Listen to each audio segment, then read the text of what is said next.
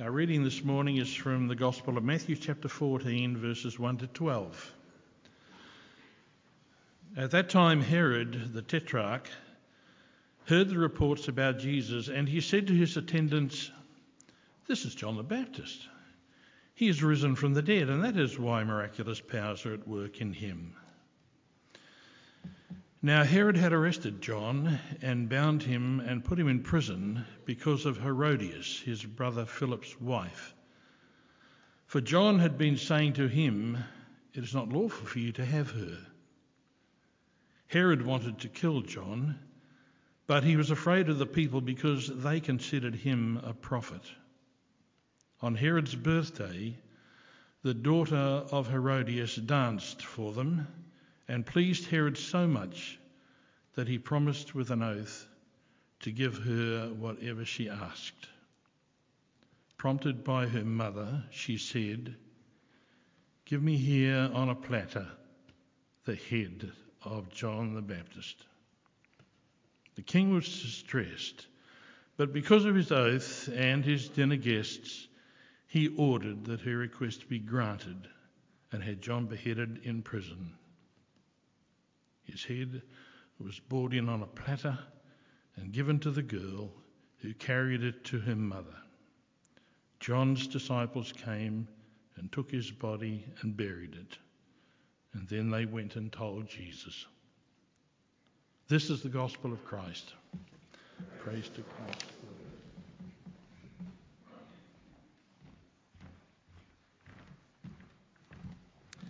Thank you, Milton, for reading that, and why don't we ask God to help us as we think on it. Heavenly Father, we're always thankful for your word, but every now and then we come across passages which are strange to our ears and which are confronting in the things that they say, and we've seen something this morning which is quite unpleasant and gruesome. We pray that now, as we spend some time thinking on it, that you may not just help us understand what went on back then, but see the truths that come from it that should impact our hearts and minds and lives today. So please be at work within us this morning by your Spirit, for we ask this in Jesus' name. Amen. Well, if you're new to us at St. Stephen's, you won't know we've been going through Matthew's Gospel for quite some time, and this is the latest passage that we're up to. We didn't just pick this reading. What do we make of the reading this morning? I think it's possible, if you've been here and been part of the series over the weeks, to see this passage as something which I think is pretty common at this time of the year. We're in exam season. And one of the common features of exam season, at least it was for me personally, is what I call the padding. The padding. It's the classic technique used by those who've run out of things to say in an exam essay, and we just need to pad it out a bit. These things are not necessarily going to be on topic. They don't really have anything to do with the main point. We just want to add a bit of length, and we think that that will make it better. Do we all know the padding? I'm seeing nodding. Good. We hope it will get us a few extra marks from a kindly exam marker, or we think it will fool a feeble marker into thinking, well, it's longer. They must be saying more things and they get extra marks. Well, is Matthew, the person who wrote this gospel, just doing some padding here? And the reason I ask that is because these verses are so out of place with what's come before. They're very different from the rest of Matthew's gospel that we've been looking at. Have a think about some of the strangeness of these verses. They're about a birthday, verse 6. How many birthdays come up in the Bible? 2. Pharaoh's in Genesis 40 and Herod's here. That's it. You don't get any other birthdays. Did someone say Jesus? It's not celebrated. It's not called a birthday. The word birthday only comes up twice. And both interesting characters. These are not good characters, right? Pharaoh and Herod. Think about who these verses are about. They are about Herod.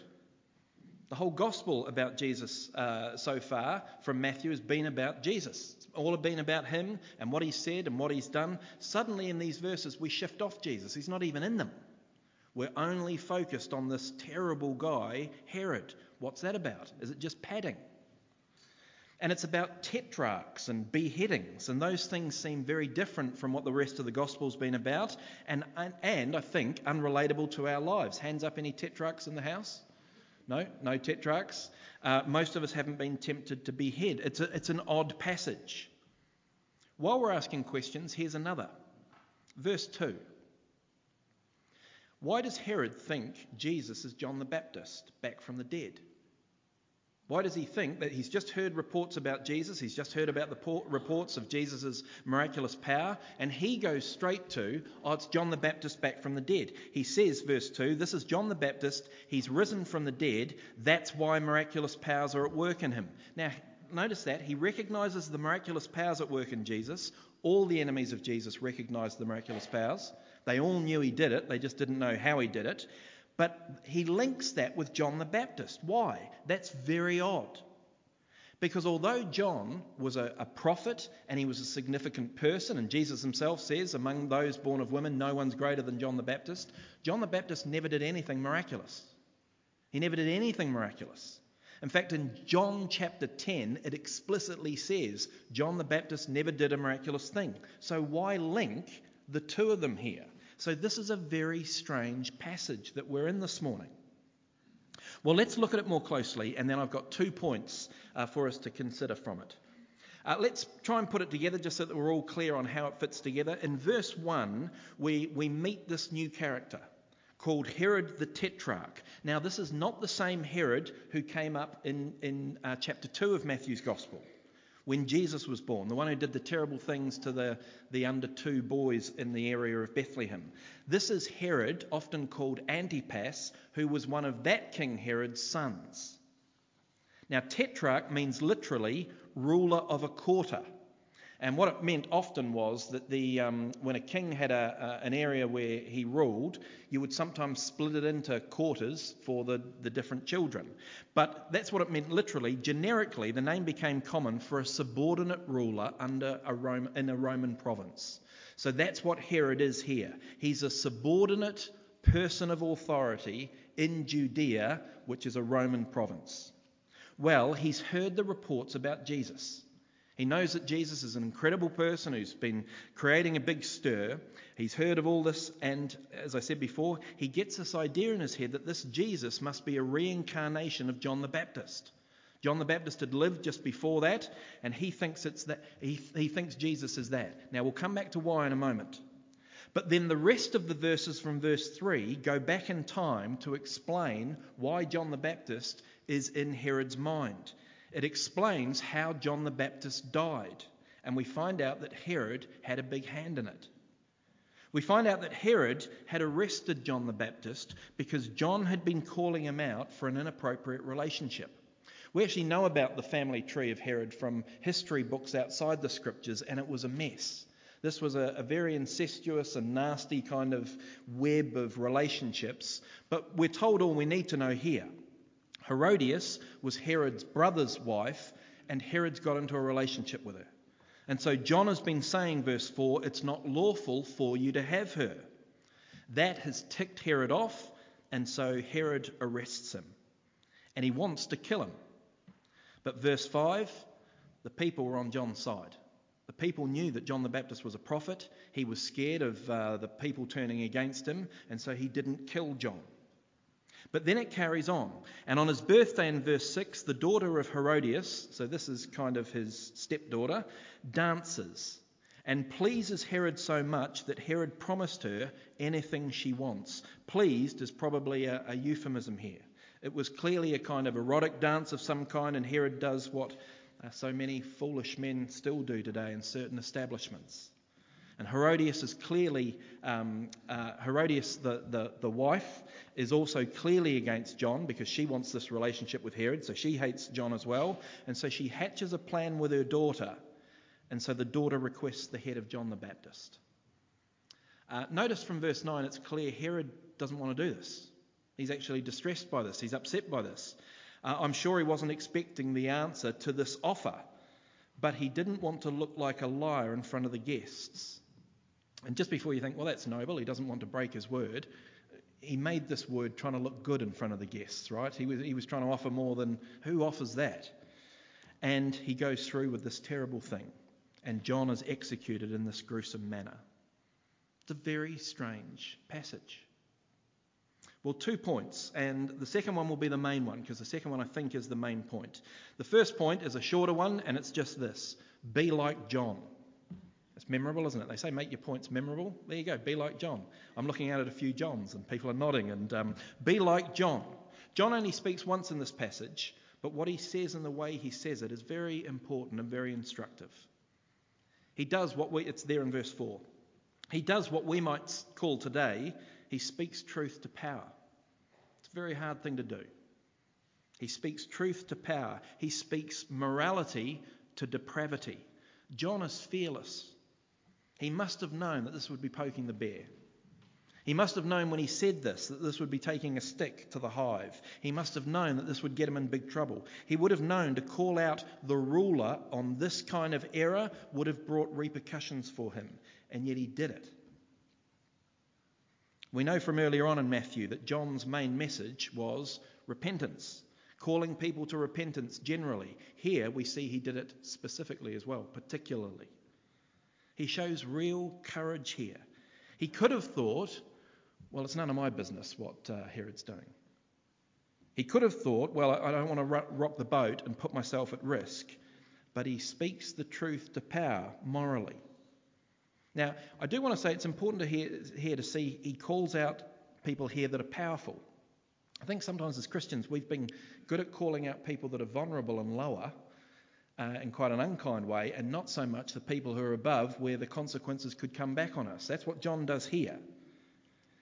And he calls to repent despite the risk that he may have faced, the price that he could have had to pay, the cost that would come. I wonder if Christians are more hesitant to do this today. I've spoken before of my unhappiness and disdain at the PC culture, the political correctness, which I think ruins the ability to have free speech and debate issues openly and robustly. And I personally think political correctness probably started for really good motives. It reminded us to be more considerate, that when we say things it affects other people, and to think that and keep that in mind when we're speaking. But it's got to such a terrible extreme at the moment that now there are certain areas of life and topics of conversation that people don't feel able to take part in anymore. Things that they don't feel able to say, opinions they're not able to share. It's restricting open discussion and debate in a way that I think is very, very dangerous. And us as Christians are not above it. I know for myself, I've got a fear in certain circumstances and on certain topics. But the call to repent is too important not to do. John did it. One of the things I've always respected in my mum is she's got a bit of John about her. She won't fear the person or the place. She'll say the things that need to be said. The call to repent is so central to the message of Jesus. It's so core to the gospel itself. And I'm not calling us here to be rude and obnoxious and thoughtless. I'm hoping that we will speak always with the humility that comes, with the knowledge and humility that comes from knowing we're people who need to repent. That always changes the way you call to repent. I'm talking about us doing it wisely and sensitively so that we speak differently to those who are more vulnerable in their sinfulness, to those who are more powerful and above other people in their sinfulness. There are some of us who need to speak the truth in love because we're very good at speaking the truth, we're not so good at the love. But here, I wonder if more of us try to speak love without truth. We can learn from John the Baptist. Be like John. Repentance is so important. So be like John. Secondly, and the main point, don't be like Herod. I'm confident I'm not offending anyone here that there's no one called Herod. Don't be like Herod. This is clearly the main point of the passage. Herod is the key figure all the way through. We know it's not Jesus because he's not even here, but it's not John the Baptist. John the Baptist is not the key one here. Herod is. So what are we to make of him? What do you think of him from this passage? It's possible superficially to think, well, I can't relate to him. He's so different. He's a tetrarch, whatever that is, and I'm not that, and he's involved in a beheading, and I'm not going to be tempted to do that. And so we can think that he's just miles away from us, but that's superficially. As soon as you scratch a little under the surface, there is much more going on here. I don't think we're supposed to see Herod here as this evil, malevolent figure that we can't relate to. I want to tell you, here's an everyday guy we can relate to and are supposed to. If you're doubting that, let me prove it to you. What does he do wrong here? In verses 3 to 4, he's a guy in a wrong relationship. Ever been in a wrong relationship? Most of us have. Even if we haven't, we know what it's like. We've seen other people in it. That's who he is, verses 3 to 4. In verses 5 and verse 9, he's a guy who doesn't do things because of the fear of public opinion, because he worries what other people think. That's what Herod is. And as soon as you realise that, you go, well, oh my goodness, that's certainly something I've faced. In verses 6 and 7, he's a guy at a party who makes a dumb decision. He does it because of a woman. He probably does it under the influence of something else. But he's someone who in a certain circumstance, here it is a party, he makes a wrong decision. Now these things that he does are wrong. They're failures, they're sins, but they're very relatable. These are totally the kind of things that we could see ourselves doing. Herod here is not the picture of a person who's part Hitler, part Genghis Khan, part Joseph Stalin. He's a guy who gets involved in a wrong sexual relationship, who lets peer pressure lead him astray, and who gets himself in a bad situation at a party. He could be you and I. And so as we look at him, let's learn from him. What's his problem? What's the thing that he does wrong? What's his kryptonite so that you and I can try to avoid it? I think he does two things wrong here. They're linked, but they're two different things. But you've got to read between the lines of the passage to see it. The two key words I'm going to give you that he doesn't do in a moment are not in this passage in terms of the word. But as soon as I say it to you, I think you'll see it all the way through. So two things Herod failed to do in this passage that I hope you and I will learn from. The first is he failed to listen to his conscience. He failed to listen to his conscience. What makes me say that? I asked you before, why does Herod liken Jesus to John in verse 2? Because John wasn't like Jesus. He even says it about the miraculous things. They were two different. Look at what he says again in verse 2 to his attendants. This is John the Baptist. He's risen from the dead. That's why miraculous powers are at work in him. This is so silly. Such an odd thing that he says here. Because as I said before, John never did anything miraculous. Why make this link? I can tell you why. This is the verdict of a guilty conscience. We've all done this. We've all done something and felt so guilty about it, we read another situation wrong because our guilt has gotten our way. And the reason you can tell it's a guilty conscience is the whole rest of it is him replaying it in his head, what he did. It's there because Herod knew he'd done the wrong thing. And that's backed up in the rest of the verses. Herod didn't want to do what he did, but he ended up doing it. Because of the wrong relationship he'd gotten into, because of the dumb offer he'd made at the party, because of his fear of what other people would think if he did certain things or didn't do certain things. Our consciences as Christians, our consciences as human beings, never mind as Christians, are serious. And when you go against them repeatedly, we do ourselves damage. God gives us our consciences as a gift, and we want to listen to them. In this passage, Herod's conscience at different times was pricked, but he went against it and did what he knew to be wrong. John called him out on the relationship. He went ahead with it. He didn't want to do the beheading, but peer pressure, he went with it. Friends, often too, we will not listen to our consciences. Our conscience will raise a flag, and we will immediately jump to justifications. Our conscience will start a protest, and we will set it aside with counter-arguments which may not be genuine. We play with fire when we do that to our consciences. 1 Timothy 1 verse 19 says this. It's Paul writing to Timothy, and he says, "Hold on to faith and a good conscience. Some have rejected these, and so have shipwrecked their faith." Those are really important words. Hold on to faith and a good conscience. Some have rejected these and so have shipwrecked their faith. Not holding on to your conscience can shipwreck a person's faith. Now, I want to say our consciences are not always right, because sometimes we can feel guilty about things we shouldn't be feeling guilty about. But often it will be the Spirit of God himself prompting us. And to go against our conscience always has consequences. Even if we shouldn't feel guilty about something, it's dangerous. Going against it can shipwreck our faith. In other words, going against your conscience is like putting a hole in the ship of your soul. It's why in Romans we're told not to challenge people to go against their conscience, even if their conscience is wrong. That's the weaker brother argument. Because you don't want people to start searing it and going against it. It's very important. but we do it. Sometimes we ignore our conscience because the thing we feel guilty about also makes us feel good. The action gives us temporal pleasure, or there's a thrill attached to it, or it's got an appeal that perhaps we don't even admit to ourselves, and so we just set our conscience aside. We deceive ourselves with it. Herod failed to listen to his conscience, and that led to the second thing he failed to do. He failed to repent. As soon as we see the name of John the Baptist in these verses, for anyone who's been reading Matthew's Gospel, the first thing you should think in your mind is repentance, because that was the message and the ministry of John the Baptist. We saw that back in chapter 3 when we were on John the Baptist. He was preparing the way for Jesus by preaching the message of repentance. He said, repent, for the kingdom of heaven is near. He did a baptism of repentance. He kept using that word and that phrase. Well, Herod, in this passage, is the poster child of a person who won't repent. Remember, repent means turning. It means changing direction. Stop doing the wrong things we've been doing to live God's way. And if you don't repent, the scriptures tell us you won't find Jesus. Faith and repentance is what we've got to do. That's what Herod shows us here. He wouldn't listen to his conscience. He wouldn't repent. He wouldn't stop doing these wrong things and live God's way.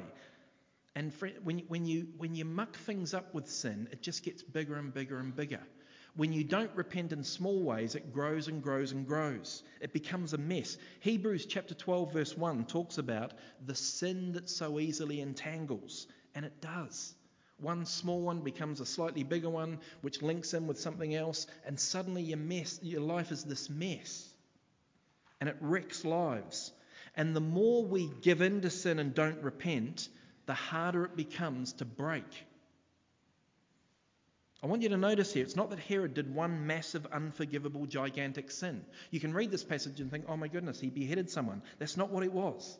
What he did was a number of what we would consider smaller, less significant things, and didn't pull back from it. And it led to something way more serious. It became a mess. It wasn't that he just beheaded someone. It was that he had an inappropriate relationship. It was that he did something foolish at a party. It's that he bowed to peer pressure, and he didn't stop any of those things and get himself back on track. Do you see? The entanglement. And we understand that attitude, don't we? How many times when we failed once on a smaller one do we just go, well, it doesn't matter, I'll just give up and do it again and again, and then it grows. And then we think, well, I've blown it all together and the floodgates open. This is how people end up walking away from the Lord. I've said it before, sometimes when we've failed, we kind of go, well, that's it, I've blown it, and just open the floodgates. Don't. Get back to repenting again and again. It's what we're to do. And it's the more we don't do it, the entanglement will become bigger and bigger, and it will be harder and harder to stop. Think of it like dieting. If you blow your diet, the worst thing you can do is go, well, I've blown it on that meal, I may as well just go back to normal. No, if you've blown it on that meal, don't blow it on the next meal. That's repenting. Do the small things and the big things will take care of themselves. I've said it before, the old saying is true, sow a thought, reap an action, sow an action, reap a habit, sow a habit, reap a character, sow a character, reap a destiny. Starts with a thought, ends with a destiny. Let's be repentant on the small things, the bigger things will take care of themselves. If we don't repent, we won't find Jesus and we won't carry on with Jesus, because repentance is part of the heart of the gospel. Do you see that Herod here is an example of someone who turned his conscience off and wouldn't repent? And small things became big things. Relatively minor matters became serious matters, because a seared conscience is significant and sin entangles without repentance. And when we don't repent, we don't find Jesus. Don't be like Herod. Be like John, don't be like Herod. And so as I finish, I want to ask you, because I've found this fairly confronting, I want to ask you whether there's areas in your life at the moment where you're going against your conscience and you know it. Whether there's areas in your life at the moment that you are justifying or refusing to repent from. You're kind of holding on to it, and you know you're holding on to it. And I want to say to you, as I've been saying to myself, if we're doing that, we're putting ourselves in danger. shipwrecking our faith. Because what it is we're loving it more than Jesus. We're living for it more than Jesus. It could be what Herod was facing here, relationships, not wanting to upset other people. It could be money, food, drink, sex, greed. These are the things that often entangle and pleasure. Don't be like Herod. He's a tragic figure here in Matthew. We're supposed to see him and take warning from him. This is not a padded section in Matthew's Gospel. It's not like Matthew thought, well, what else can I write about? I want it to be longer than Mark's Gospel. It's not like he thought, well, I'll talk a little bit about Herod. It wasn't anything like this. This is about how will people respond to Jesus. The whole Gospel's been about Jesus. And Herod is a tragic figure because he sees Jesus, makes him think about John the Baptist, his conscience works again, and yet he still won't repent. This is about a guy who made the kind of mistakes that we're liable to make. Wrong relationships, fear of peer pressure, bad moves at a party. He wouldn't live in light of his conscience, and he certainly wouldn't repent. Therefore, he misses out on Jesus. Let's learn from his mistake. I beg you to take the chance today. If there are certain things that have been in your mind as I've been asking that, stop them. Turn from them. Put them to death. Make the change and live in line with your conscience and live a life of repentance. And when you fail, and you will fail like I fail, just do it again. And when you slip up, pick yourself up and keep going again. That's the response that leads to Jesus. That's the response that's following Jesus. I pray that we'll learn from Herod. Let me pray.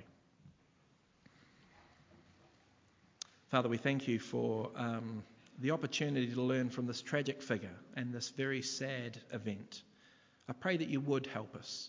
There may be some here even this morning that are thinking of particular people or events or activities in their life where we know our conscience has been pricked, but we've not listened to it. Or we've known there are certain things that we should turn from that we haven't. Father, I pray that we would learn from Herod and do it.